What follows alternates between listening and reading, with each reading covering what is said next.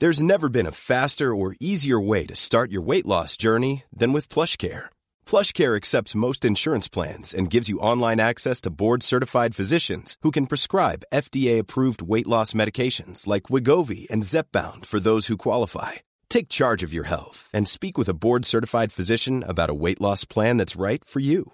Get started today at plushcare.com/weight-loss. That's plushcare.com/weight-loss. plushcare.com/weight-loss. Want to get a chiseled look in the jawline? Sculpt and shape your jawline with added volume from Juvederm Volux XC. Juvederm Volux XC is an injectable gel specifically designed to be robust enough to improve moderate to severe loss of jawline definition. And it is the first and only hyaluronic acid filler approved for the jawline. Add volume to your jawline for a chiseled look with Juvederm Volux XC. For important safety information and to find a licensed specialist, visit Juvederm.com. That's JUVEDERM.com. Not for people with severe allergic reactions, allergies to lidocaine, or the proteins used in Juvederm. Common side effects include injection site redness, swelling, pain, tenderness, firmness, lumps, bumps, bruising, discoloration, or itching. There's a risk of unintentional injection into a blood vessel, which can cause vision abnormalities, blindness, stroke, temporary scabs, or scarring. Talk to a licensed specialist to find out if it's right for you. Visit Juvederm.com. That's JUVEDERM.com. Everyone knows therapy is great for solving problems, but getting therapy has its own problems too, like finding the right therapist, fitting into their schedule, and of course, the cost. Well, BetterHelp can solve those problems. It's totally online and built around your schedule. It's surprisingly affordable too. Connect with a credentialed therapist by phone, video, or online chat, all from the comfort of your home. Visit BetterHelp.com to learn more and save 10% on your first month.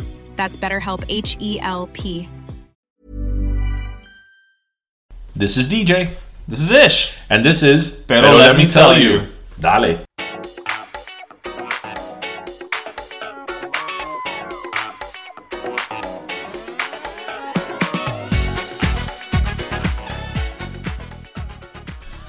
It's just a bad situation. Yolandita Monge and Noelia. Mm-hmm.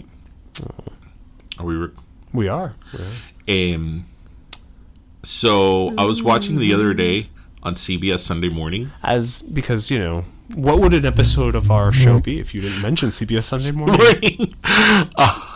Well, I watch it. Any other show? I watch it every Sunday morning. Well, at least you're current. The point was that they were talking about slow television. It's a phenomenon. It's like Nordic, right? Yes, it's a phenomenon in like a few Scandinavian countries where pretty much it's just like ice melting, a fireplace. And it's a phenomenon. Like people. It's a channel, isn't it? Yes, it's a channel, and Netflix actually has a few features on from slow television, and one of the ones it has is a train ride from, I forgot where the starting point is, but it's from one city in Norway to Oslo, the capital of Norway, and it's a 7.5 hour train ride, and you're there for all 7 hours because they mount a camera like in the front of the train. Okay. And it's like an electric train, so it doesn't, make There's no noise. Much noise. And I watch like a good 20 minutes of it every night before I go to bed. I'm getting to Oslo. I'm eventually getting to Oslo. Sounds relaxing. It is super oh my God, it is so relaxing. That sounds like something that's perfect for people who need to have the TV on but also want to read. Yeah. While the TVs are like right or like fall asleep to it. Yeah, right. Yeah. Because whatever. I know it's weird, but I'm getting to Oslo one way or another. So are we recording? We are recording. Okay, well, welcome to episode 45. It is 45, yeah. We are 45. Ooh. So we're 5 older than you right now. Well, thank you for pointing that out. Everybody, welcome to episode 45 of Pero Let Me Tell You. Bienvenido, mi gente. ¿Y cómo están la crisma? Oh my God, it's like it's here. Mm-hmm. It's here. Olvídate. Ya, I sound so old. I was about to say, ya fueron a comprar la gente en J. Byron, but then that would have been, time traveling back to 1989. Right. To Jackson Byron's, then J. Byron's, then Byron's. Right. Tumbaron la jota. They dropped the J. Which sounded stupid in Spanish. Tumbaron la jota. Because it didn't rhyme. Remember James Byron? J. Byron. James Byron. Byron Allen. James Byron was the world's worst spy. Do you know Byron Allen bought the Weather Channel? Hey, did? Byron Allen bought the Weather Channel. Wait, Byron Allen, the guy who has The host, show like these shows that nobody watches that they air like Saturdays instead of an infomercial at 3 in the morning. At 3 in the morning, they put the Byron Allen show. Byron Allen bought the Weather Channel. What he's going to do with it, I don't know. I'm more convinced. He can buy the Weather Channel. He bought the Weather Channel. Good for him. He's a mogul. Good for him. So anyway, so to our listeners, how's the Christmas holiday season treating you? I can't imagine it's... You know what? I think it's probably going well this year. I haven't heard too much craziness necessarily. So far, so good. So far, so good. It's about midway through. Mm-hmm. Yeah. Ninguna locura. Okay. No. So speaking of Christmas, last week in our episode 44, we talked about Baby It's Cold Outside and how... we did. In the era of the Me Too movement, the song is deemed inappropriate, and we kind of weighed in on it, and we even put a post on Instagram about it, and a lot of people responded. Yeah, we even actually had somebody send an email. We got an email, and that's actually what I'm going to talk about. One of our listeners was very gracious to send us an email about... Jacqueline Janae. Yes, so thank you for your email. And you guys can send us emails, too, at BetterLetMePodcast Yes, at gmail.com. and... she made some very good points in the email, and one of the songs that she brought up, which I totally agreed with what she said in her email, but one of the things that she brought up was, oh my God, was the song by Benny Mardones, Into the Night. Do you know that song? The one that starts, she's just 16 years old, leave her alone, they say. Okay. I like that song. I love that song. That song is a classic. That song is a classic. But and she makes a very good point. That song is creepy as hell. Yeah.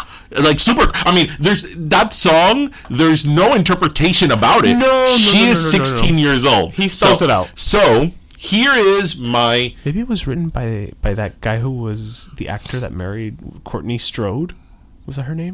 Hace poco. Yeah, you know what I'm talking about. That yes. He was like 50 and she was like 16. Yeah. Yeah, but she looked older. Right. Okay. So here's my Easter egg to our listeners during Christmas. So imagine a Easter egg con una mata de Pascua on top of it with a poisonetta. Listeners, poinsettia. The way I call it poisonetta. Yeah, it sounds like the name that they gave Viennetta before they changed it. The Delicious Dilemma. Oh, I love Viennetta. Oh, Viennetta's so good. Anyway. The poisonetta. I know it's poinsettia. Come mierda. The poisonetta. Anyway, so here's what I want you listeners to do. You go to YouTube and put Benny Mardones Into the Night original video. Okay. There is a music video for this song. Of course. Okay?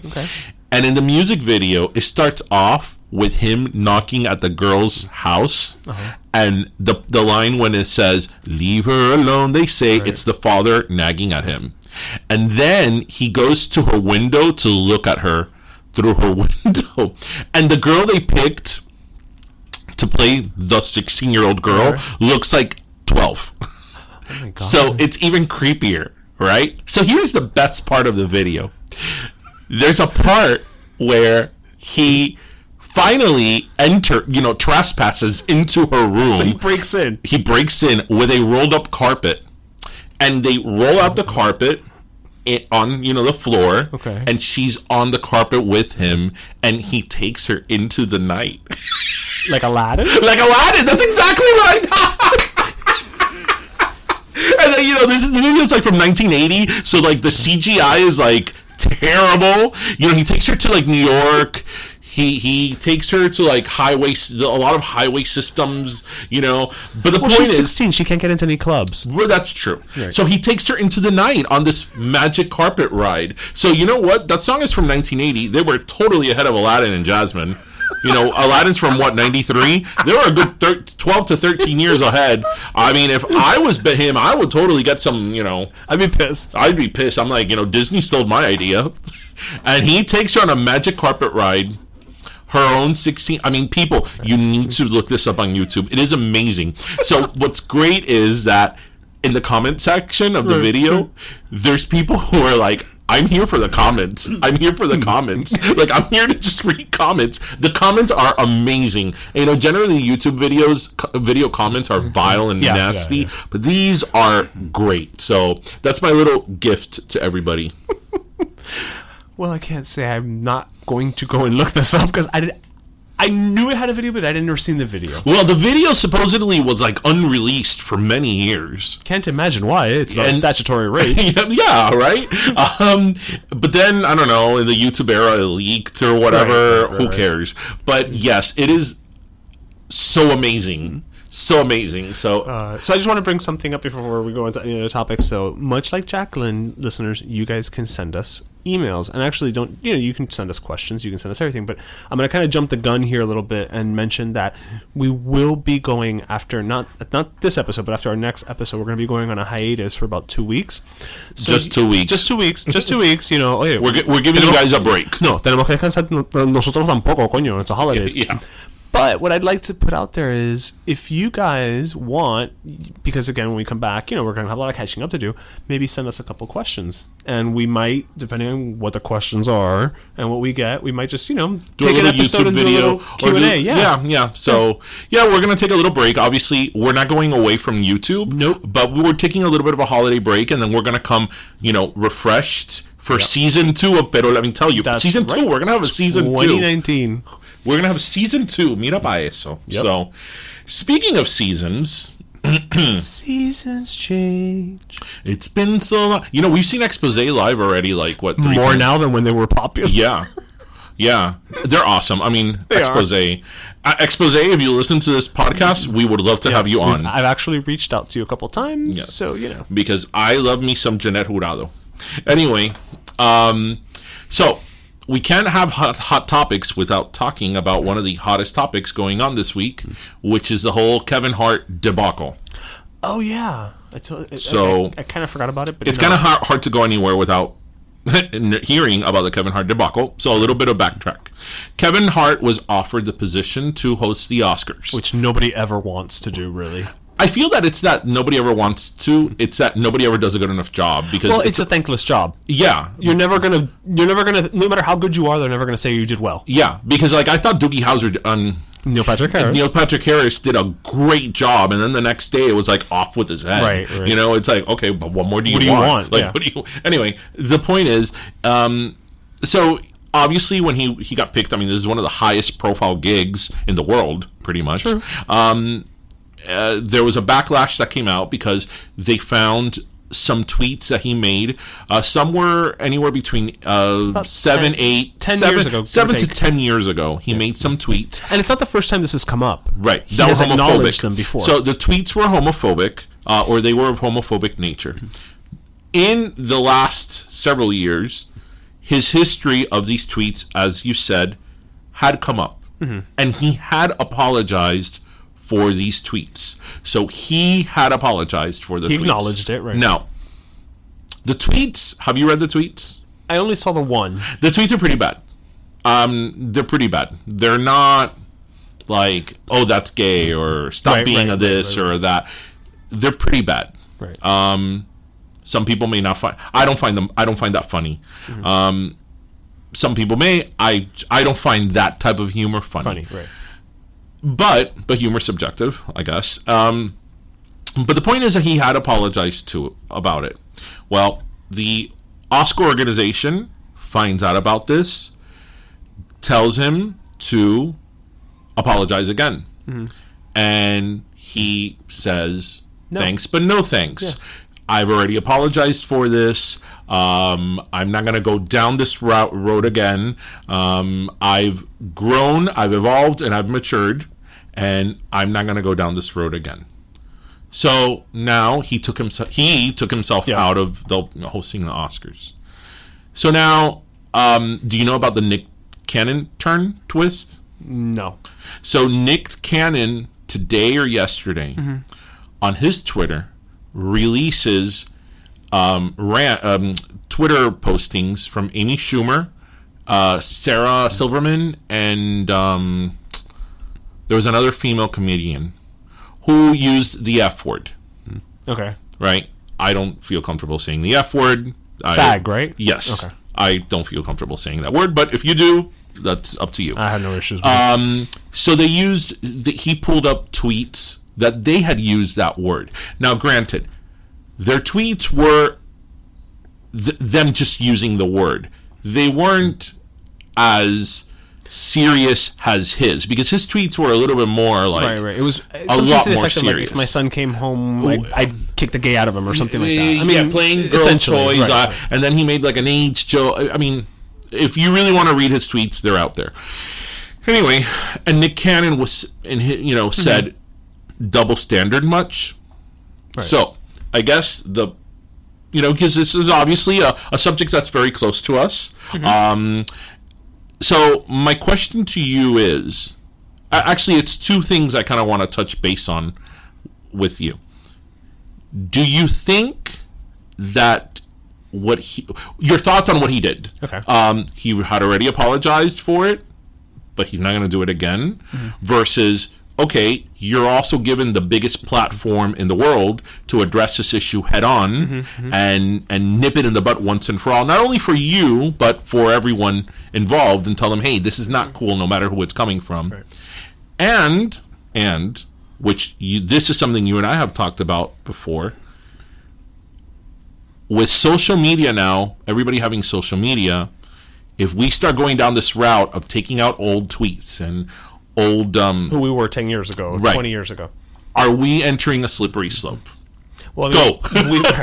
Well, I think I'm going to start with the unspoken third question, which is, dear Academy of Arts and Sciences, yes, we will host, if asked, the Oscars. We'll do it.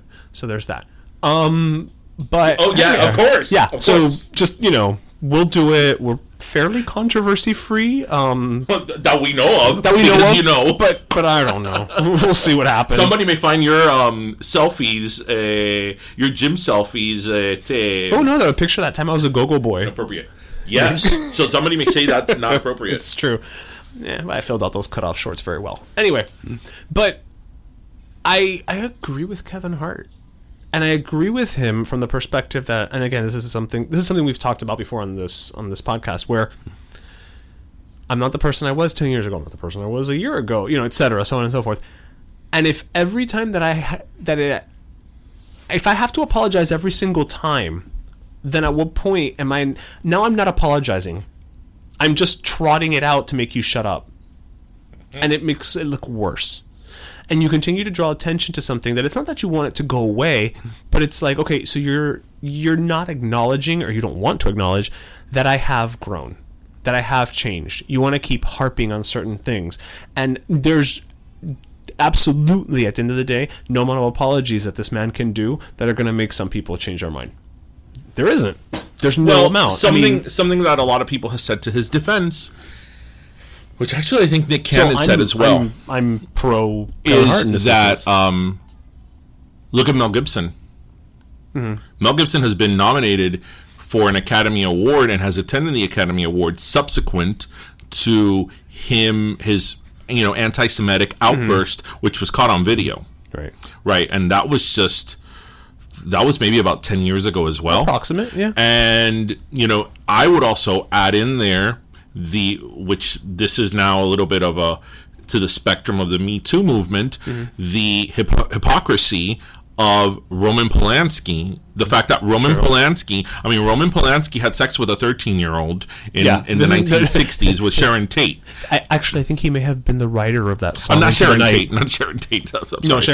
No. He was with Sharon Tate, but he did have sex with this girl who was 13. A minor, not a 17-year-old. Yeah, she was 13, right. And this is not up for This is not up for debate. He did have sex with her. They both acknowledged it, and he's been nominated for an Academy Award as recently as in the 2000s. Yeah. So I'm very down the middle on this one. I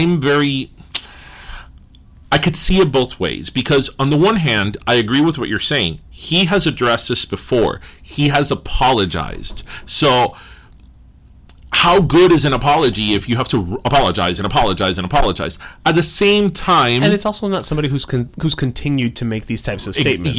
Yes, that's a very good point. At the same time, though, I do think that when you make a statement of that, like that, because I understand what Nick Cannon was trying to do, and there's a part of me that agrees with Nick Cannon, but I think it's a bit of a false equivalency what those women did in those tweets, and Kevin Hart's tweets, because Kevin Hart's tweets were a lot more derogatory.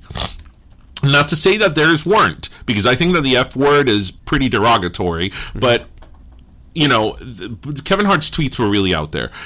And I think that when you put something like that out in the public, you know, you have to take a piece of humble pie and like just deal with it and know that this is in your past and you're going to have to keep apologizing. But as you said, then it kind of creates a vicious circle, because then they're going to keep throwing it out on you. And especially now in this, you know, mob media, know, Twitter media mob mentality. I will say I'm actually very happy. And I don't have it in front of me right now.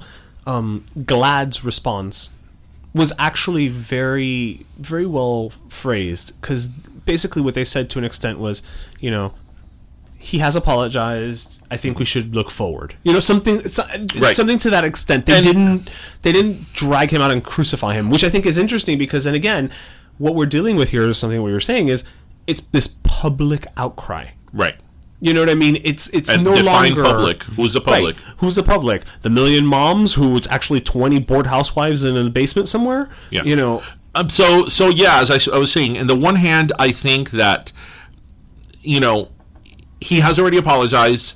He hasn't made a statement like that recently. You know, he's 39. You know, you can make the argument that he wasn't the same person at 28, 29 than he was at 39. You know, maybe now he's older, he's wiser, right. You know, whatever.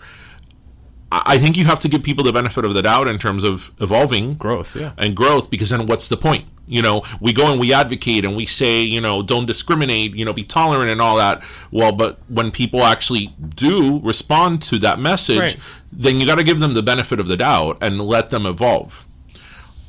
With that said, I see it also. I see the argument that it was a missed opportunity, because I think that, you know, he could have apologized and he could have taken this head on at the Oscars for like a split second and said, you know what, there's no room for this type of intolerance, especially him being a black man, because homophobia in the black community is something that is rampant, very relevant, all over the place. And I think that as him, as such a high profile black man, you know, having one of the most high profile gigs in the world, he could have taken that, you know, straight on and been like, you know, this is not cool, it's not funny, you know, whatever. So with that said as well, because this has many layers, this does go back to what you and I have talked about before in terms of our social media past. This is a very, very slippery slope that we are entering whatever it is, whether you're a public person or not, but this obviously affects people that are in the public more, when people can just dig up what it is that you said 10 years ago and hold that against you now. Yeah. Because you don't feel like paradise. But and you don't need a vacation. You do need a vacation. You tonight. Do need a vacation. Yeah. But anyway, I couldn't say that without the Britney play. I'm glad you did, because it was in my head. But that's a very slippery slope. That's a very dangerous water, because you know what? We want you to apologize and we want you to be sorry, but we're never going to let you forget it. Right. And it doesn't only have to be, it doesn't even have to be something that you post. It could be like a comment that you make or something. It's like you have to be very careful now, because it's like Big Brother's watching. Everybody has to be edited all day long. Yes, Big Brother's watching, and that is a very, very slippery slope. You know what? Joy Behar made a very good comment today on The View about that. And Meghan McCain kind of followed suit in terms of that. Milagro que they're getting along again this week? But they were talking more about free speech, because like both of them are very big advocates of the LGBTQ community, and both of them have really, really like put their neck out there, especially Meghan being like a Republican, a conservative, and she's very much an ally of the movement and the community, and they both agreed that as bad as his statements are, comedy and political pundits are people that are constantly pushing the envelope. Yeah. And Joey Behar said something of like, as a comedian, now I'm afraid of who I'm going to offend. Don't you hear? Because she's a lot of comedians who are afraid to do college. Yeah, because she was like, are we going to have like comedian speakeasies? Like, is it going to come down to that? It's fun. like, it's going to be our safe space. Like, forget that safe space. It's going to be our safe space. That, like, there has to be like a sign in the entrance, and nobody can have their phones on because, you know, as a comedian, you know, comedians are constantly pushing the envelope. Well, and you also, not all the material that we see is material. You know, the material that we see is the final material. They have to try it out. So there's always going to be something that can be misconstrued or misinterpreted. I just think that this whole issue with him, it's multi-layered. I mean, I see both sides of the argument. You know, I for one have no tolerance for that type of comment, and I get very uneasy when people make those type of comments, because I think that sometimes people say stupid things, but some other things that you say come from who you are, from your heart, like what you really think about that. And maybe at that point in time, he was the biggest homophobe there is. But I have to believe if he says that he's evolved and he has not displayed that behavior in a significant time, then I have to give him the benefit of the doubt, and I have to believe him. Because again, as I said a minute ago, then what's the point of this whole movement and, you know, all these minds we're trying to change if we're changing them or supposedly changing them, but we're not believing them? So it's very difficult. It's the times we're living in. Yeah. You know? Yeah. So anyway, how's everybody's drive this morning? What do you guys think? Let us know. Let us know. Send us you can send us a tweet, but I mean, I don't really check Twitter, so good luck with that. No, we always post it on Instagram. But you know, this is one of those things that, like, now that Christmas is coming up and everybody's, you know, having dinner parties and stuff like that, I'm sure people will be talking about stuff like that. And you heard it first up, but let me tell you. Did. And if you see Kevin Hart, tell him, I want to give him a hug. He looks cuddly. He's like 5'1". That's why he looks cuddly. Yeah, but let me not say more about that, because then that might be held against me that I'm making fun of short people. Yes, the Napoleonites are gonna. Yeah, and I don't like to make fun of anyone. So, yeah, seriously. Yeah, well, you know who else was really good people? Quién? The stars and producer of Hialeah the series. Who we interviewed. Yes. Okay. King Bombo. King Bombo. Okay, I'm not kidding, listeners. We interviewed them. We stopped the interview. We talked for, I think, like maybe another 20 minutes in the lobby, and then another 10 minutes when we left the building. Yeah, our goodbye of them. Are saying bye. It was very traditional it was Cuban. The epitome there was like the goodbye. Hi, we're leaving. Right. Okay, Right. And then we talk a little bit at the door. Right. And then, you know, we talked a little bit outside in the hallway. Right. An hour and a half later, we go later, downstairs, and, you know, they were in the parking lot, and we spoke again a little bit in the parking lot. So, you know, your typical Cuban goodbye. God, but they were absolutely, they were amazing. I felt like they were our good friends for a long time. Yeah. Well, they're our good friends now. Yes, they're another primos of ours. And now. as you will see you'll hear in the interview, the work that they did with the series of Hialeah is just amazing. Yes, and check it out, guys. Obviously, if you're from South Florida, you will really love the Hialeah series. But even if you're not from South Florida, it's a great opportunity to learn about South Florida. And, you know, Hialeah can be any little pocket of culture anywhere around the world. It could be Little Italy. It could be, absolutely. you know, whatever. That people say, like, oh, this could only happen in insert your town here. Yeah. So, but it's like, it's very unique, but at the same time, for us at least, it's home. And they were very, very successful in capturing the essence of Hialeah. So, without further ado, enjoy the episode. Or what? The interview. The interview. Welcome back, listeners. So, as we mentioned, we kind of have like what I think is the perfect last guests of 2018. I'm totally fangirling right now. Yes, which is weird because I'm a boy. Yeah, you're a boy and you're a gigantic boy. We have the producers and one of the stars of Hialeah the series, and if you guys haven't checked it out, A, we can't be friends. And B, you'll check it out after. What the hell are you waiting for? Like, seriously, I don't want to be Jennifer Love Hewitt, but what are you waiting for? We have Melissa Carcache and Javier Mayol with us here today. So welcome to Pero Let Me so much Tell for You. joining man. us. Thank you for having us. So excited to be here. Yeah. Oh God, no, we're excited to have you. Like, not gonna pretend that's not Again, true. fangirling. Yeah. Boy. And again, as our listeners may know, we record some of our episodes here in Hialeah. La So that's ciudad why I que said progresa. it's perfect that we've got you guys here as our last guest of 2018. So for those listeners who have not yet, and notice I say not yet, seen Hialeah, the series, why don't you guys give them a little overview of what it's all about? Ooh. Okay.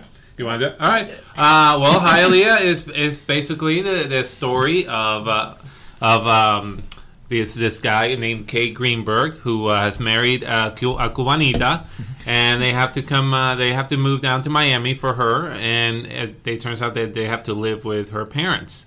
So it's a really fish out of water story where we just drop this Chicago Jewish kid into the middle of Hialeah, and the thing about it is that I'm Puerto Rican, I'm not Jewish, but a lot of the story is basically me, because I didn't grow up in Hialeah. I grew up in Puerto Rico. I went to study in Orlando. So when I moved to Hialeah a couple of years ago, that's when I started learning about the culture. So I brought in a lot of that story, and then the uniqueness of Hialeah was brought in by Melissa and our director David Vargas. So that's where we are. That's the series. Yeah. And so, Melissa, you're from Hialeah? Or? I'm born and raised in Hialeah. All right. She says that very proudly, as she should. I'm very, very proud of being from Hialeah. Now, Melissa, you're one of the producers, but you're also the leading lady of the series as well. You play, I love the name. I love that her name is Mariposa. Oh, thank you. I love that her name is Butterfly. It's so random that I love it. Like, I'll take also credit for that one, because so you because you named that, and me because I came up with that name, and I'm very proud of that. So, and I always wondered why he came up with that name, because I was like, Mari. It's like what you said. It's like so random, but yet so beautiful. I'm like, but wait, but why Mariposa? Yeah. Well, actually, the funny thing is, I have a friend who's called Maria Teresa, and we call it Maritere. She's was my neighbor. I still was my neighbor till I moved.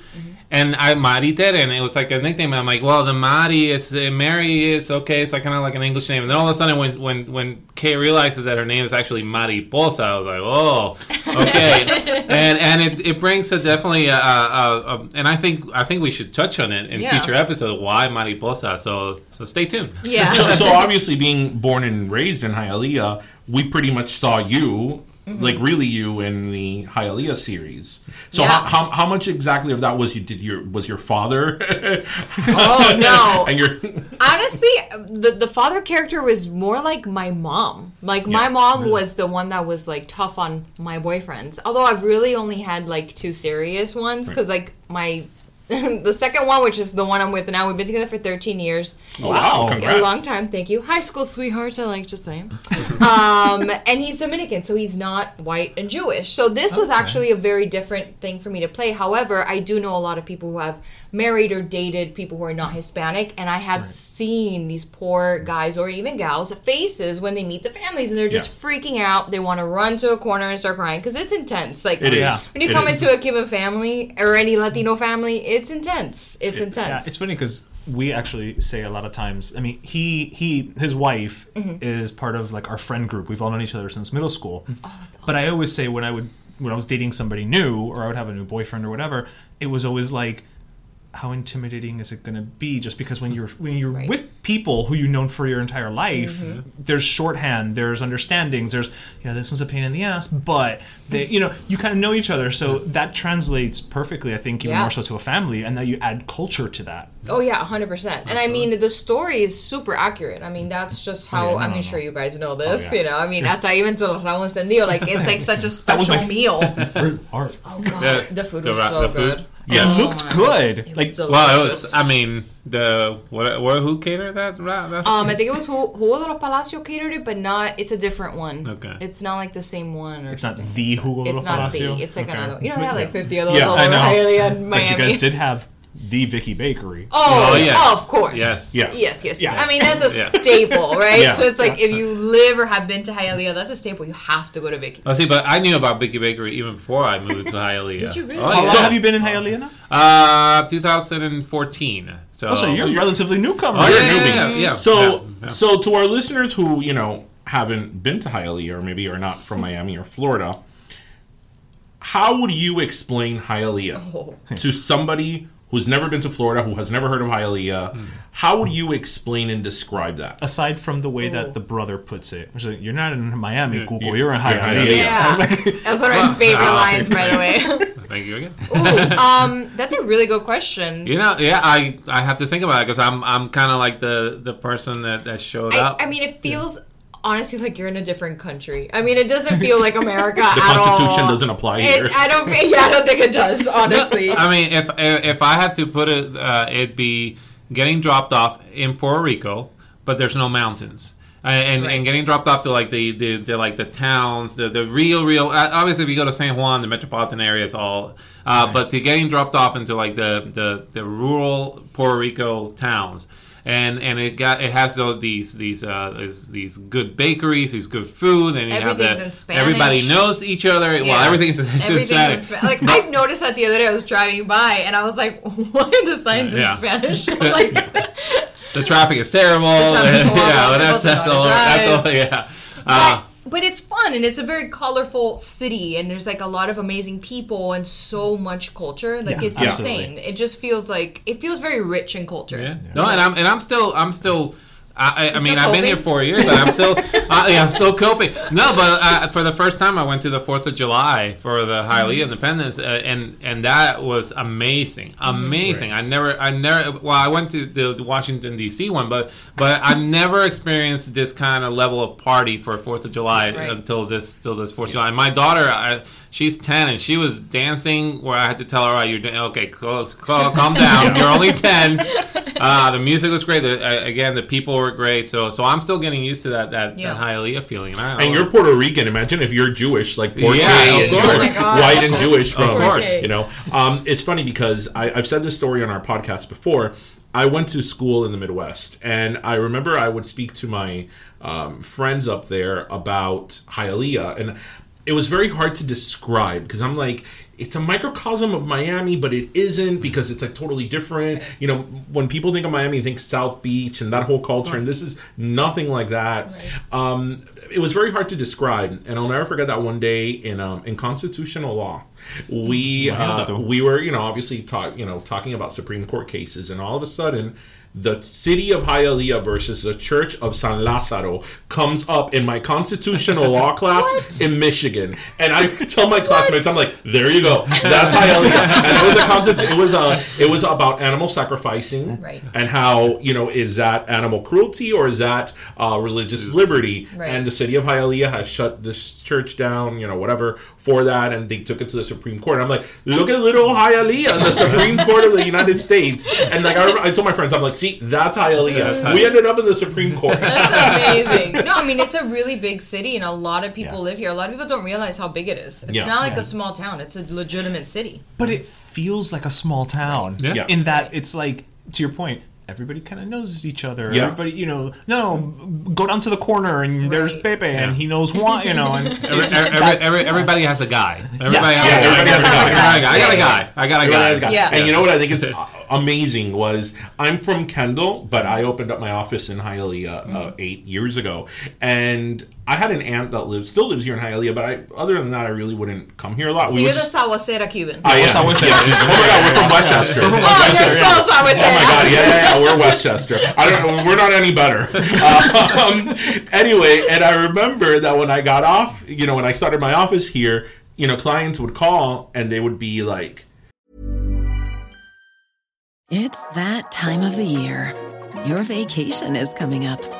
You can already hear the beach waves, feel the warm breeze, relax, and think about work. You really, really want it all to work out while you're away. Monday.com gives you and the team that peace of mind. When all work is on one platform and everyone's in sync, things just flow. Wherever you are, tap the banner to go to Monday.com.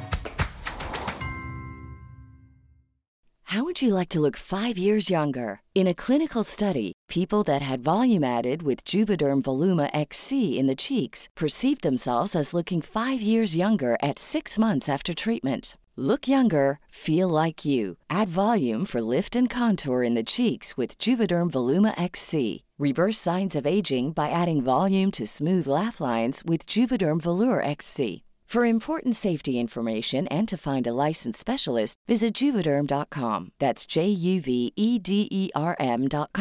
Not for people with severe allergic reactions, allergies to lidocaine, or the proteins used in Juvederm. Common side effects include injection site redness, swelling, pain, tenderness, firmness, lumps, bumps, bruising, discoloration, or itching. There's a risk of unintentional injection into a blood vessel, which can cause vision abnormalities, blindness, stroke, temporary scabs, or scarring. Talk to a licensed specialist to find out if it's right for you. Oh, how do I get to your office? And I'm like, bueno, toma el palmetto y se apea en la 103. Right. A la 49. I'm like, no, la 103. A la 49. I'm like, no, es la 103. Because I didn't know that in Hialeah, one street has like 3 or 4 numbers and like 3 or 4 names. And la web de no sé qué. It's also so hard to get around. Compasses are different in Hialeah. Yes. The rest of Miami, it's southwest, northwest. Right. No, here it's east, west. And that's it. That's right. Like, I don't care where you're going. You're either going east or west. I don't care if you're going south or north. Yeah. That's it. Yeah. So now that we've talked about the craziness of Hialeah, you know, in creating the series, you guys could have gone a million different ways. Yeah. Well, what was the germ of the series? Yeah. How did it start? The story, like how did the story come? Well, I mean, the first thing that happened was Melissa and David ran into each other on an airplane coming back from randomly. LA. And they were talking about they wanted to do something. I'm assuming you knew each other before. Yeah, we went to high school together. Okay. Yeah. And David and I had just finished doing our first feature, Love and Hostages, available on Amazon Prime. Oh yeah. Plug everything. Of course, I gotta plug it. Away. iTunes, Google Play. Roku, wherever you want to go see it. Love and Hostages. Well, we wanted to do our next project, and he calls me up when he gets back to Miami. He's like, "Hey, I ran into this girl that I went to high school with. Her name's Melissa, and she wants to do a show." Because you figure you have this time, this like open window that we wanted that she could do a show. So I had told him, I told David had just done this video that went viral about the night the Castro died. He got up at 3 o'clock in the morning, I think it was, and went to Calle Ocho and was recording and everybody. It was a great video, and if you're on YouTube, go check it out because it's an amazing video. And he had told me, it's like, we need to make a show that speaks to the Hispanic community because there's a good core group of fans that really want to see a show like this. Absolutely. And then I always had this idea about this fish out of water because I had to move in with my in-laws for a couple of years. Oh. So a lot of that story, that having to move, obviously I knew my in-laws at that point, but still having to live with your family for 24/7, it does create a lot of comedy. So I had this core idea of the story, and then of course David and Melissa brought the genuine Hialeah experience because then they said, well, perfect, let's set it in Hialeah. It's going to get a good group of people they're going to watch the show because they're hungry for a show like this. Yeah. I can agree. Yeah. I'm that guy who, like, I'll watch stuff, but when it doesn't have to necessarily be, about Hialeah or Kendall or whatever, but you can smell authenticity. Right. Yeah, I think that's what set your series apart. From a mile away. Was that you could tell it was done by people that really know the culture here and really know the lingo. They appreciate it. Because you would have, if not, you would have ended up with another web series in South Beach on Lincoln, Lincoln Road, or on skating down Ocean Drive, whatever. And the fact that you really put Hialeah under like a microscope, that is what life here is. Right. And that's great. And that's great because I mean, when you think about it, season 1 we didn't go that many places because our we had a budget constraint and we wanted to do we had no budget really. Well, that is a constraint. Yeah, that's a major constraint. So okay, but I'm gonna say you can't tell. Oh, No, the production value is amazing. I mean, well, that's all really credited to you and David because they're just. I gotta say because I helped him edit the thing, but when it comes to the look and the color, I mean, David spent nights color correcting and the cinematography. He's amazing. It looks beautiful. Yeah, so I mean, you're like, but no budget. You use very authentic pieces. At being from Hialeah, you would know. Like, I love that you use the official Hialeah font. Like, the pink one. I mean, small. That you wouldn't even notice if you're from somebody else. But like, if you're from Hialeah, you know that font. Right. And I love the part of your. I imagine it's your kingses with they're his real bar mitzvah ones. and all that. Like, that's all real. It was content. I mean, it's perfect. And we were talking before you guys got here. I'm like, and the song. My bottle. It's like that's an earworm. Like I was singing that song. Absolutely. Palo, great band. I've seen them live now 3 times, I think. And I've actually been trying to get them on the show. Okay. We can't coordinate schedules. That's the only reason that they haven't been on yet. I was like, well, we know somebody. We'll talk later. We'll talk later. Now, did you? Because I feel that every time that you have a show or a premise where somebody of a different culture is coming into your culture, it's very easy to make a caricature of that person and go with very, very like obvious stereotypes. Were those some of your challenges? Like here, like a white Jewish guy coming into a Cuban family. Were those some of your challenges in terms that you wanted to keep it like real, but without being also ridiculous? Yeah, I think so. I mean, obviously we're gonna have to hit on some stereotypes. That's just the way it works. But the idea is to make him grow. Not just because he's Jewish, just because he's learning to cope with where he is. It doesn't have to be the culture. It's just, it's the shock factor when he arrives is there. We know it. But the character needs to be its own person. It can't be just stereotypes, because if not, then people are gonna go, well, why am I watching? I've seen this 100 times. And that's the great thing about Jordan Wall, who plays Kay. I mean, he was acting and he did a great job, but a lot of the times he told David that I have no idea what's going on. That's perfect. Genuinely didn't speak. No, he doesn't speak Spanish. So when they're yelling at him and the knife is flying all around, Abuela, legit reaction. Marta Velasco is like flying the knife around. By the way, can we talk about Marta Velasco for a minute? Legend. Yes. Legend. I grew up watching her on Sábado Gigante with Neto Cabello. Remember that? That she used to do the whole family skit. And she was also in Que Pasa USA in that very famous best episode of The Funeral. The funeral one. Yes. Epic. Right now, he looks like Tutankhamun. Yeah. Oh, sorry. Well, no. I mean, to have Marta and Marcos, two great local talents that have been doing theater and production all their lives. I mean, they're again authenticity. And it was funny because one of the only we see so many positive comments and so many great things that we hear from people who watch the show. And obviously you get kind of stuck in this bubble. It's like, oh my God, it's so great, but you want to hear some of, okay, tell me what I'm doing wrong. I want to, you learn from, and we get this. The one that's really funny is someone actually mentions like, I don't believe it because all these people they don't speak Miami. They don't speak that good from Miami. I'm like, I wanted to write back because it's one of those things where you're like, wait a minute, they're all locals from Miami. Everybody. Was this by someone who lives in Miami, or who thinks they know what Miami is? Well, he said he lived in Miami, but it was funny to me because I'm like, the authenticity of our show was at the forefront of what we wanted to do. That was big to us. That was a huge priority. Especially the Cuban accent is very, very specific. Yes. Yeah. Especially when you speak Spanish, it's super specific. Yeah. And, I mean, when I literally, to get Marta Velasco, okay, I went down to Little Havana and I knocked down in the theater doors because I grew up watching her in the theater and with my grandma and watching her plays. So finally somebody gave me her number. I called her and basically had to convince her to do our show. She was like, yes, but I won't do it unless Marcos plays my husband. And I was like, done deal. I was like, you don't have to sell me on that. But it's so fantastic for us to get a cast that, like how you said, we're from Miami. Yeah. Except for Jordan. Well, Jordan's from Florida, right? Central Florida? Yeah, I think so. Or something like that. Close enough. Yeah. But everybody's from here. Everybody's Cuban. Yeah. That was our major. That was our number one priority. Well, not only the Cuban accent, but I forgot the character's name. Your sister. Oh, Natalia.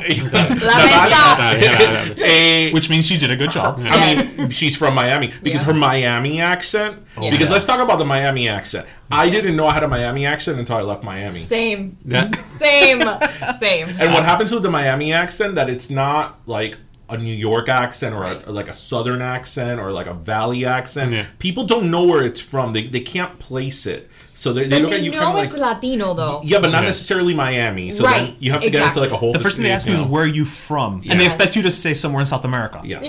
Like, it's true. Somewhere in South America. Somewhere in South America. Like, if I was to say Bolivia, they'd be like, okay, got it. Got it. That's Pero the I was like in shock. I'm like, but wait, don't I sound like everybody else? Yeah, that's what I thought too. So I thought that even her, like, Yeah. she's from Miami, but the Miami accent was on point. Well, with what you guys were saying of authenticity, I actually made some notes here when I was watching because it's like the small little, like, tiny little details, like the comment of the sidra. Oh, we don't have champagne. Let's drink sidra. Yeah. That's such a commonplace in like Hispanic households or in Cuban households. Like, you know, we have sidra and kids can drink sidra. Yeah, I remember as a kid, I used to drink. It's, for those listeners who don't know, it's cider. But it's like a hard cider. It's like a hard cider. Yeah. Well, when you say hard cider, it sounds like we're giving people Smirnoff. No, but like in Los 15 they serve it, weddings, right? So the kids can have it. Yeah, the kids can have sidra. So what if it has alcohol? It's okay. Does sidra have alcohol? Forget the fireworks. I think very little, right? Very little, but it does have alcohol. I thought it didn't. It does have alcohol. We're all getting drunk at like 10. Yeah. And I love how they made references that was pictured there, like the classic Jesus. So fun. Yeah. So these were real Hialeah homes, guys. Like legit. Yeah. So that's why those pictures were really there, not because we are set design or anybody put it. It was already there. So it's like perfect. How did you find the houses so perfectly? Oh my gosh. So my dad's uncle's house, which it was so embarrassing to even ask because his wife had literally just had open heart surgery, but she wanted to even like distract her mind. They thought we were coming in with an iPhone. They saw all this like camera and lights. They're like, what is happening? Yeah. So we shot all the dining room and all that was there. At their house, David's mom's house. The backyard is all David's mom's house. Wait, but that's not the same house. No, we used three different houses. Three different houses. Yeah. So and La piscina, you know. But I thought it was the same again. Yeah. Kudos to you guys on the production value. Thank it was you. the same house. I mean, and that's I think that was the same amount we used for Loma Houses. It's like four houses for one house, but it's just the way you have to do it, you know. And, but I don't think the Jesus painting was even in my script. I think we just lucked out on that. We got really there was for coincidence. The moment they showed up, it was like, okay, well, I mean, come on, we have to do something with this. So. Yeah, that's it. It worked out pretty well. Yeah. Now, what was the idea, or where did it come from? Because I thought this was like really neat. How each episode starts off with like the different Cubans, like old school Cubans, you know, details about like Cuba and their experience. And I thought that was it was really pretty. I thought it was like a little bit more serious and more somber. Even sentimental part, and then we get into like the craziness of the series. Was that what you guys were going for, or is it just how it came out? Like, how did that develop? No, that was David. Yeah, David had the idea of because we wanted to tell a story, and I think who better to tell a story than the people who lived through it. And then one of my favorite movies growing up was When Harry Met Sally. Mine too. And then that interview, and it made it so genuine that when David mentioned that, we were all on board because that did really elevated the production value because we interviewed these people who really went through it. And I mean, I'm hoping that we interview new people for another season and I think get bigger it gives and better. it that heart, like the actual heartbeat to the show is that because it's the real voices of the real people and not characters. And that to me, that was a nice surprise when we did that. It's one of my favorites. I actually thought one of them is David's grandfather, right? Yes. Yeah. Who's actually David was supposed to be here today, but it's his grandfather's birthday. So Happy birthday! I actually thought that was perfect because it was a nice balance. Yeah. It was a nice balance before, as I said, like the craziness of the action. Because you could have just started with, you don't have to have that. Yeah. And it was a perfect balance because I think I think it works both ways. For the people who are Cuban or are from South Florida, it gives them that heart, right? Yeah. It's like, okay, these people are telling their story. Now we see the kind of the funny side to it. Yeah. But to people who maybe are not familiar, it gives it a little bit of like more of a context, correct? So a historical context. Yeah, so, I mean, because I didn't know what Rabo was. I mean, and I've been in Miami for almost 10 years now. and I never know what rabo was till we started doing it. Puerto Ricans probably eat that, but maybe a different. Yeah, I mean we know more of the oxtail kind of the way Kay describes it than that, but because I always say we have fufu de plátano and you guys have what is it, mofongo, yeah, and it's like the same thing, the papa and all that stuff, but we still have the lechon. We just I don't think we cook it the way you Puerto cook Ricans. it. Pastelón is not a cake. It's Es un tamal, no? No, pastelón. It's like a meat. Yeah, it's like a meat pie kind of deal. Oh wait, you make that too? Dominicans do pastelón. Yeah. Well, it's I think plátano maduro. I mean, I can't. I'm not 100%. I'm not. But I think Puerto Ricans and Dominicans. Javi, you have to their represent plátano maduro is mango. So we have Cubans, we have fufu. Yeah. They have mofongo, and Dominicans have mango. Right. Yeah. But they also have pastelón. Yes. Pero ese con el maduro. El verde is done in mango. Yeah. I know this after 13 years of dating a Dominican. Qué vaina. No. Well, so the family, that generation that speaks in the beginning. I mean, we really wanted to create that because it puts you into the show. I mean, it basically explains what the show's about. So we're kind of giving the recap of what's going to happen when they talk about the rabo and they talk about chichón and they're talking about I blank. Yeah, the rabo. Yeah. That's the best type of chichón, by the way. Yeah. It's I love that he explains the definition of chichón is with the word cocotazo. Cocotazo. He's like, do you know what a cocotazo is? That's right. And I'm very proud of that chancleta when he's running around with the chancleta. That's I had that from my grandmother. So yeah. Well, we can't talk about the series without talking about Daniel Leiva. We have an Olympian on our show. We have an Olympian on the show. Right. How did that happen? How did that come about? Oh, okay. Yeah, because that was we actually one of our actresses from our previous film. She knew Danelle, right? And Roxy Sheena Collette. Interviewed him too, or something like that. Yeah. Yeah. So there were a couple of connections from NBC6, Roxy. Yeah. Happens to be David's sister. Too.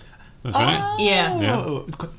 She's Vargas. Well, okay, there's so many Vargases. Yeah, that doesn't mean anything. Yeah, that's true. We have a friend Vargas. I'm sure she'll. We got a cameo of her in Love and Hostage. I'm hoping we can get a cameo of her in Hialeah somewhere in the future. Yep. Nice. So Roxanne, if you're listening, you're up to bat. But yeah, Danelle came in and he was very eager to do it. He wants to do a lot of acting, and he's been after the show. I think ours was the first thing he actually did. It was, and so was Noel Mirabal, who plays my brother. His first project was Hialeah. Really? Mm-hmm. And okay, so you guys are very good at finding talent. Yes, because I will take credit for that. You know what I loved about the brother kind of storyline? I loved because that's something that we've talked about here on the podcast before. Because something we've mentioned before is that like one time I said this story. I had I was among some girlfriends and they were white, they weren't Hispanic, and they were talking about some guy they liked who was like 25 and he lived at home with his parents, and she was like, what a loser. And I was like, but that's what Cubans do. You live at home until you get married, or maybe until you're like 45, then it's like, okay, I gotta move out. But at 25, and I loved the, again, little details that when Kay says like, how old is your brother? He's like, because they all live in their childhood room, They don't update the room. Why? I don't understand that. Es un niño. Es un niño de la casa. Exactly. And that they called him also like, what was his name? The character's name of your brother. Oh, Joelito. Joelito. They call him Joel because El Ito is always the boy. Yeah. I'm almost 40 and I'm still Ismaelito. Yeah. Well, I mean, that's like again, small little details. Again, I feel that's the type of thing that unless you're from there, you can't write. I mean, somebody who's not no te nace. Somebody who doesn't know this experience can't write it because Joelito, like of course, el niño que es un hombrón, el niño. I think at one point the abuela. I will say the only critique I have, and this is actually a good critique, but it's a critique nonetheless, is the actress, and I apologize for not knowing her name, who played your mother. Oh, Cristina Figueroa. Okay, she was so beautiful. She almost looked like your sister. Yeah, I know. She's gorgeous. Like she doesn't look old enough to have birthed you, much less three kids. So, fun fact: my mom gets that all the time. My mom is I don't want to say her age, but you she's mother age. She's mother age, and people think she's my sister. Okay. So that's like a legit thing, which, funny, I didn't know that you guys wrote, I mean, I'm not sure if David knew that, but my mom's real name is Lourdes, and her name is Lourdes on the show. Yeah. So when I read the script, I was like, that's weird. I don't know how the name Lourdes came up. I'm pretty sure I was trying to figure out. My only critique, which is a big critique, is that I wanted more. Like, when it was over, I know. I was like, wait, there's not episode 7? But what happens to Kay? I wish every time I heard a comment on Facebook, it's like all but yeah. I know. Spoiler alert: the idea was to start the season right as he wakes up in the hospital. Poor thing.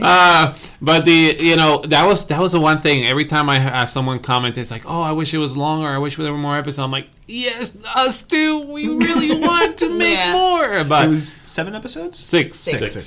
So basically, I mean, the whole storyline could be one long episode. I mean, it's a little over the 30-minute thing, but it comes around in circles. Well, I'm not going to spoil how it ends, but it comes around full circle from the beginning to end. But it's perfect. I mean, because nowadays everybody, and I hate this phrase because I sound like such a media whore, but it's like, snackable content. Yeah, that's what everybody wants, and it's perfect. It's like a pastelito.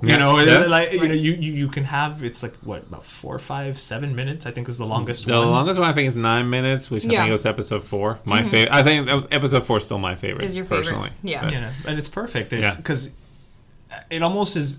It demonstrates that you don't have to have bloat to get a project and have it resonate and have it just be honest. You don't need something that's 18 episodes long, an hour each. Yeah. You guys managed to encapsulate everything perfectly in a little over half an hour. Well, the $1 million question, is there going to be a season 2? Yes. Yeah. Of course, yes. And do we get a cameo? That's the real question. That's the $1 million and two question. We both done theater. I love you so funny. We both done theater. We can write. Listen, we have the power to write that in. That's right. I got an in with the writer. Yeah. But seriously, I don't we need both lines. done theater. I'll just stand in the background and wave. Well, I mean, and the great thing about our show is that, I mean, we discussed pretty much like 3 seasons worth already about what we want to do. I mean, I guess it all depends on how everything works out. But I mean, it could be 6 episodes more. It could be 12 episodes.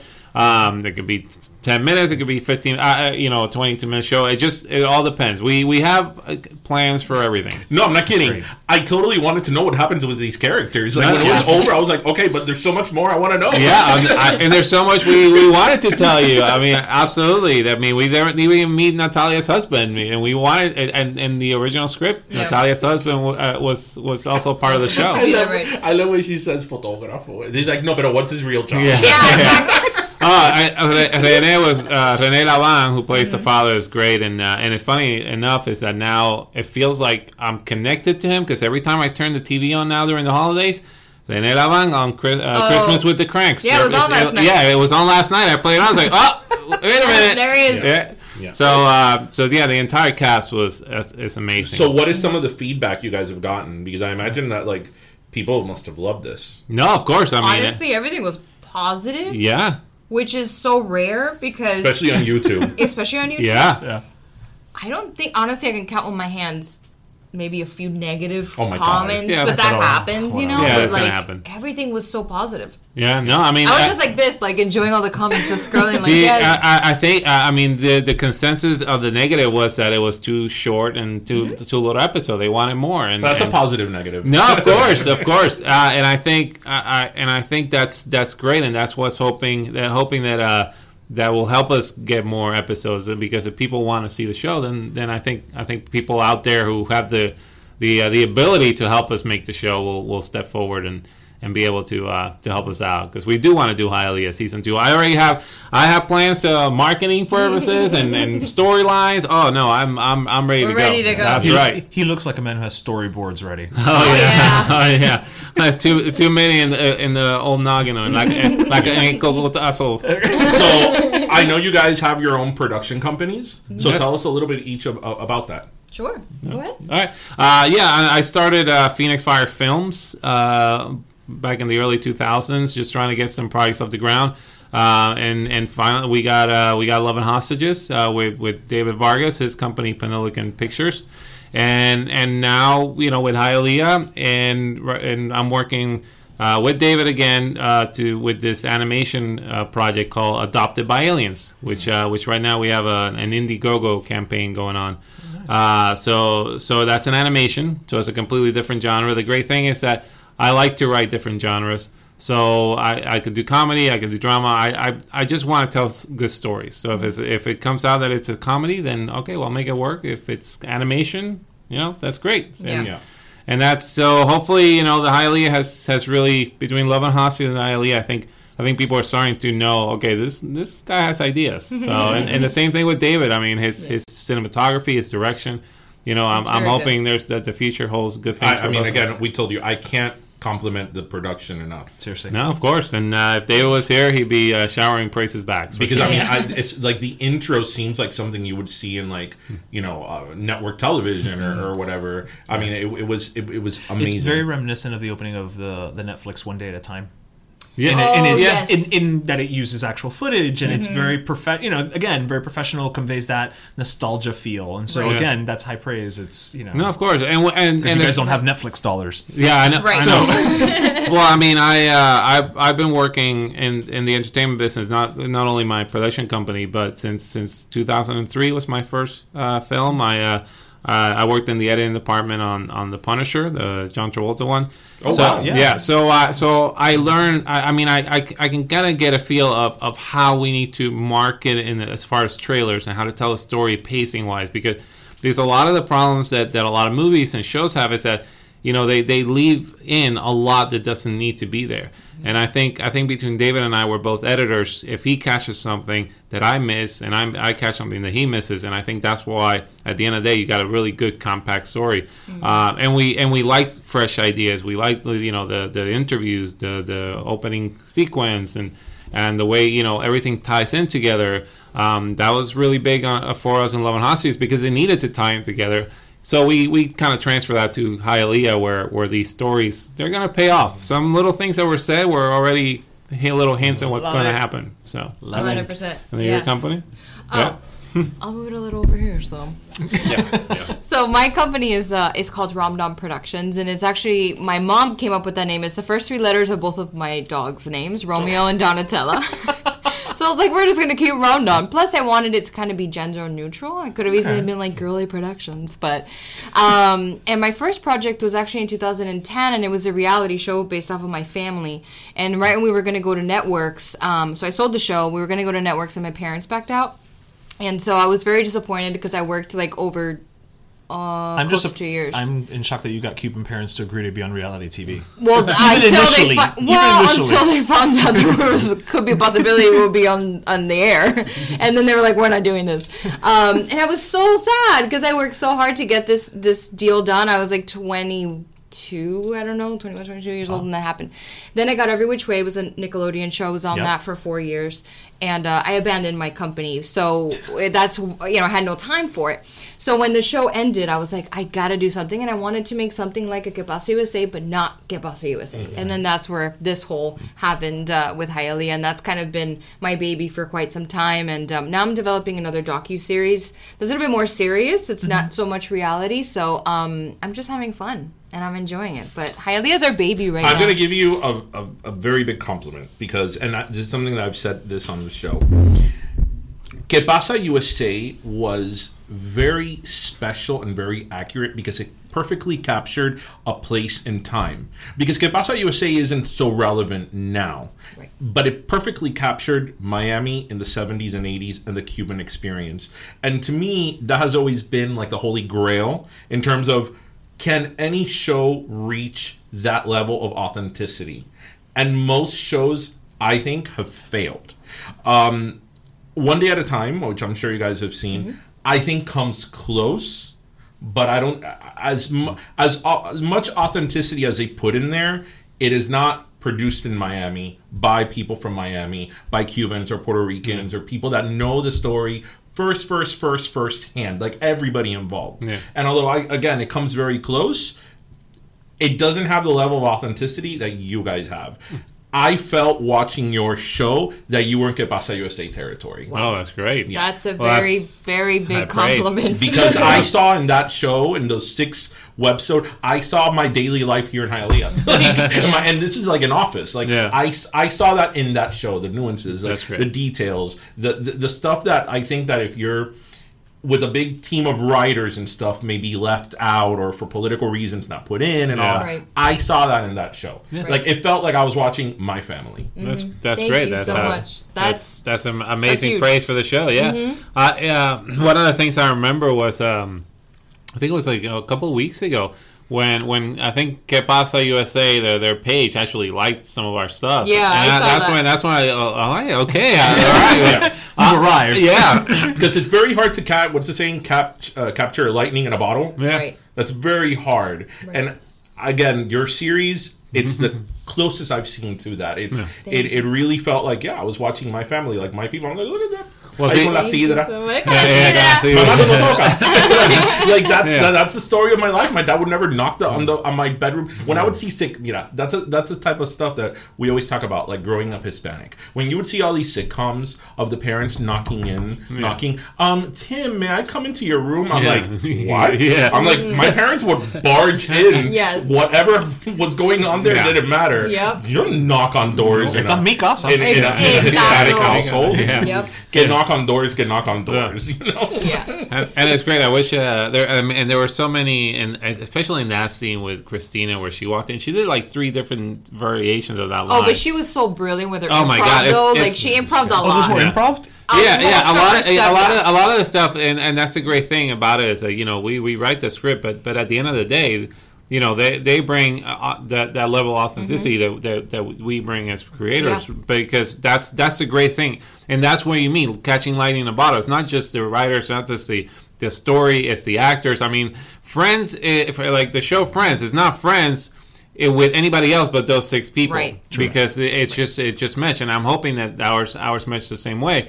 And the funny thing, we talk about how this is kind of like Modern Family meets Que Pasa USA, and the way it's shot and kind of like realistic kind of look. We and the interviews, even though it's a little different, but we like that level of production because it does make it feel different. It makes it feel unique and different. So we're definitely looking forward to more. I mean, congratulations! I mean, you guys really nailed it, and a big thank you. Yeah, thank you for capturing, our culture, our city, our community, spot on. Because so many times that's not the case. No. It could have gone very, very differently and wrong if it was cartoony. Very cartoony, very what is it? Stereotype. Super. You could have used the words like caliente and like fiesta. Things that we don't say those things here. We're very lucky to be working together, have the cast that we do, and live in this amazing city. Yeah. So it's amazing. We're excited. Yeah. As you should be. And again, Hialeah the series, 6 episodes. You guys can catch it on YouTube, on Facebook, on our website. The website. There's an Instagram page. I'll send you a link if you can't find it. Just drop us an email. I mean, it's so fantastic and so worth watching, and I cannot thank you both enough for being here today with us. Thank you. No, thank you for having us. Yeah. Thank you. It was awesome. Yeah, thank you for the hooping and pastelitos. That's right. We have to live up to our motto. Seriously, we're going to have the people from Hialeah the series and not have like pastelitos and hoopinha. Come on. Yeah. Amazing. Thank you so much. Okay, now wasn't that interview absolutely fantastic? It's awesome. Like, we're going to go hang out with them now. I want to hang out with them again. Like, actually, and we want to hang out with not just Javi and Melissa, but also with Dave as well. Like, we got every time we have a guest, we love a guest, and we say, this is our favorite guest ever. And it's like, with them, I'm like, you're our favorite guest ever. We're such a cliche. I mean, everybody obviously has taken time to sit with us. Has been beyond awesome. But, I mean, I just felt with them that it's like, oh, my God, like, we totally know each other. Like, we go back. We go back like babies and pacifiers. Like... Mariah was there? Mira. So, and actually, yes. I thought they were a great last interview for the year and for season 1. Because the next episode is just you and me, baby. Just you and me against the music. Well, not against the music, but we are going to have a, pero let me tell you, holiday edition. Yes. We're going to talk end the year. All things holiday and New Year's and all that stuff. So get your 12 grapes ready. Don't start yet. And then, as Ish said, we're going to take a little hiatus of like 3 weeks or whatever. Yeah. Para cargar las baterías. Yes. Because, you guys need a break too. And, during the holidays, let's be honest, during the holidays, nobody has... Talk to your family. Don't listen to us. Yeah, but nobody has a regular schedule. Everything's like a little off. Yeah. And you're going to be traveling as well. I'm going to be traveling. Yeah, the whole shabam. So we're going to come nice and refreshed and ready for season 2. Yes, we're going to come in wearing sashes and diapers like Baby New Year. Okay, I don't know about that. But anyway, are we thirsty? We are thirsty. So it's soda time, people. That's right, kids. So in keeping with our tradition of to give our last sodas to charitable organizations, I am giving my last. Well, I kind of took the reins on this and said I'm going first, but I'm giving why stop now to the Fallen Patriots Fund. Oh, okay. So the Fallen Patriots Fund is just that. It's a fund that was created for children whose parent or parents were killed in war or killed in combat, and are veterans. For the children, it's a college fund. So this foundation ensures that these kids have their college paid for, and that's. I mean, we don't need to go into detail as to how expensive school is now. No, casi no. And que embarque it is to take out student loans, which I will owe for the rest of my life. Thank you very much. But, obviously, all the, with everything that a family that loses somebody in combat or, loses one of our soldiers, a fallen soldier, as terrible as that is and everything they have to deal with both physically and emotionally and financially, it's good to know that at least this will be taken care of. So that is my last soda. Well, that's a great last soda. I'm actually going to give my last soda kind of, it's a bittersweet soda. I'm actually going to bring attention to an organization that we worked with, or that we didn't work with, but we highlighted earlier in the year, Amigos for Kids. Yes.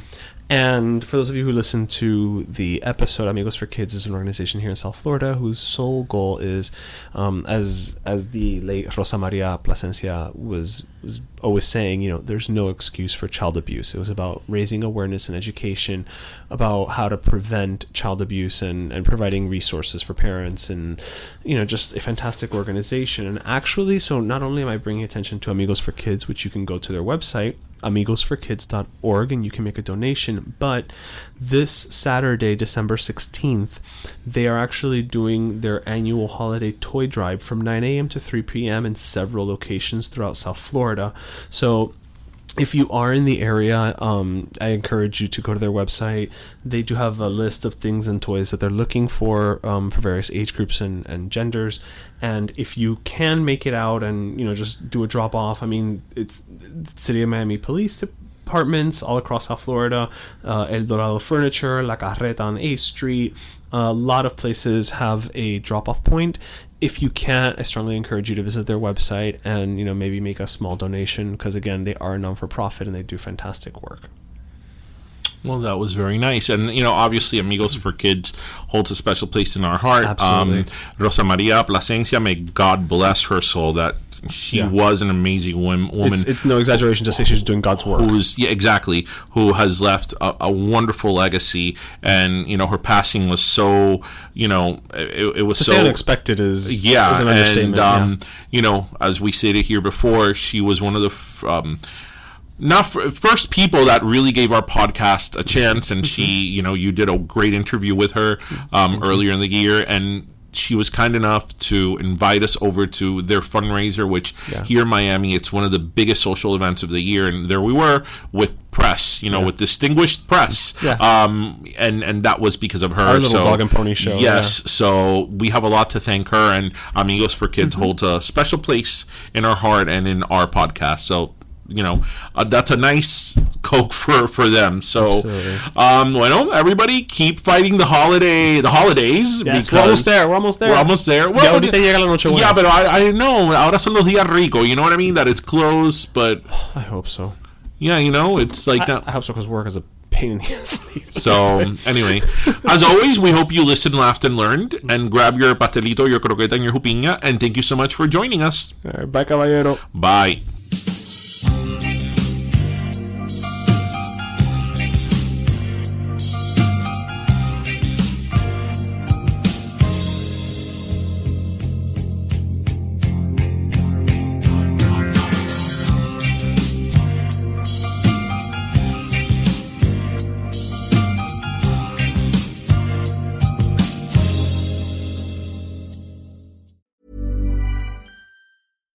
If you're looking for plump lips that last, you need to know about Juvederm lip fillers. With Juvederm Volbella XC and Juvederm Ultra XC, your lip look, whether it's subtle or bold, can last up to 1 full year with optimal treatment and no additional maintenance. Find a licensed specialist and see if it's right for you at Juvederm.com today. That's JUVEDERM.com. Add fullness to lips in adults over 21 with Juvederm Volbella XC or Juvederm Ultra XC. Do not use if you have severe allergies or a history of severe allergic reactions, or if you're allergic to lidocaine or the proteins used in Juvederm. Tell your doctor if you have a history of scarring or taking medicines that decrease the body's immune response or that can prolong bleeding. Common side effects include injection site redness, swelling, pain, tenderness, firmness, lumps, bumps, bruising, discoloration, or itching. As with all fillers, there's a rare risk of unintentional injection into a blood vessel, which can cause vision abnormalities, blindness, stroke, temporary scabs, or scarring. For full, important safety information, visit Juvederm.com. Hey, it's Paige DeSorbo from Giggly Squad. High quality fashion without the price tag. Say hello to Quince. I'm snagging high-end essentials like cozy cashmere sweaters, sleek leather jackets, fine jewelry, and so much more. With Quince being 50 to 80% less than similar brands. And they partner with factories that prioritize safe, ethical, and responsible manufacturing. I love that. Luxury quality within reach. Go to quince.com/style to get free shipping and 365-day returns on your next order. Quince.com/style. Hey folks, I'm Mark Maron from the WTF Podcast, and this episode is brought to you by Kleenex Ultra Soft Tissues, your ally to help tackle your allergy symptoms this season. I love the change of seasons, but nobody loves pollen and all those other things floating in the air that make you sneeze during this nice weather. Kleenex Ultra Soft Tissues are hypoallergenic and allergist approved, so fight back against watery eyes and runny noses without worrying about irritating your skin. For this allergy season, grab Kleenex and face allergies head on.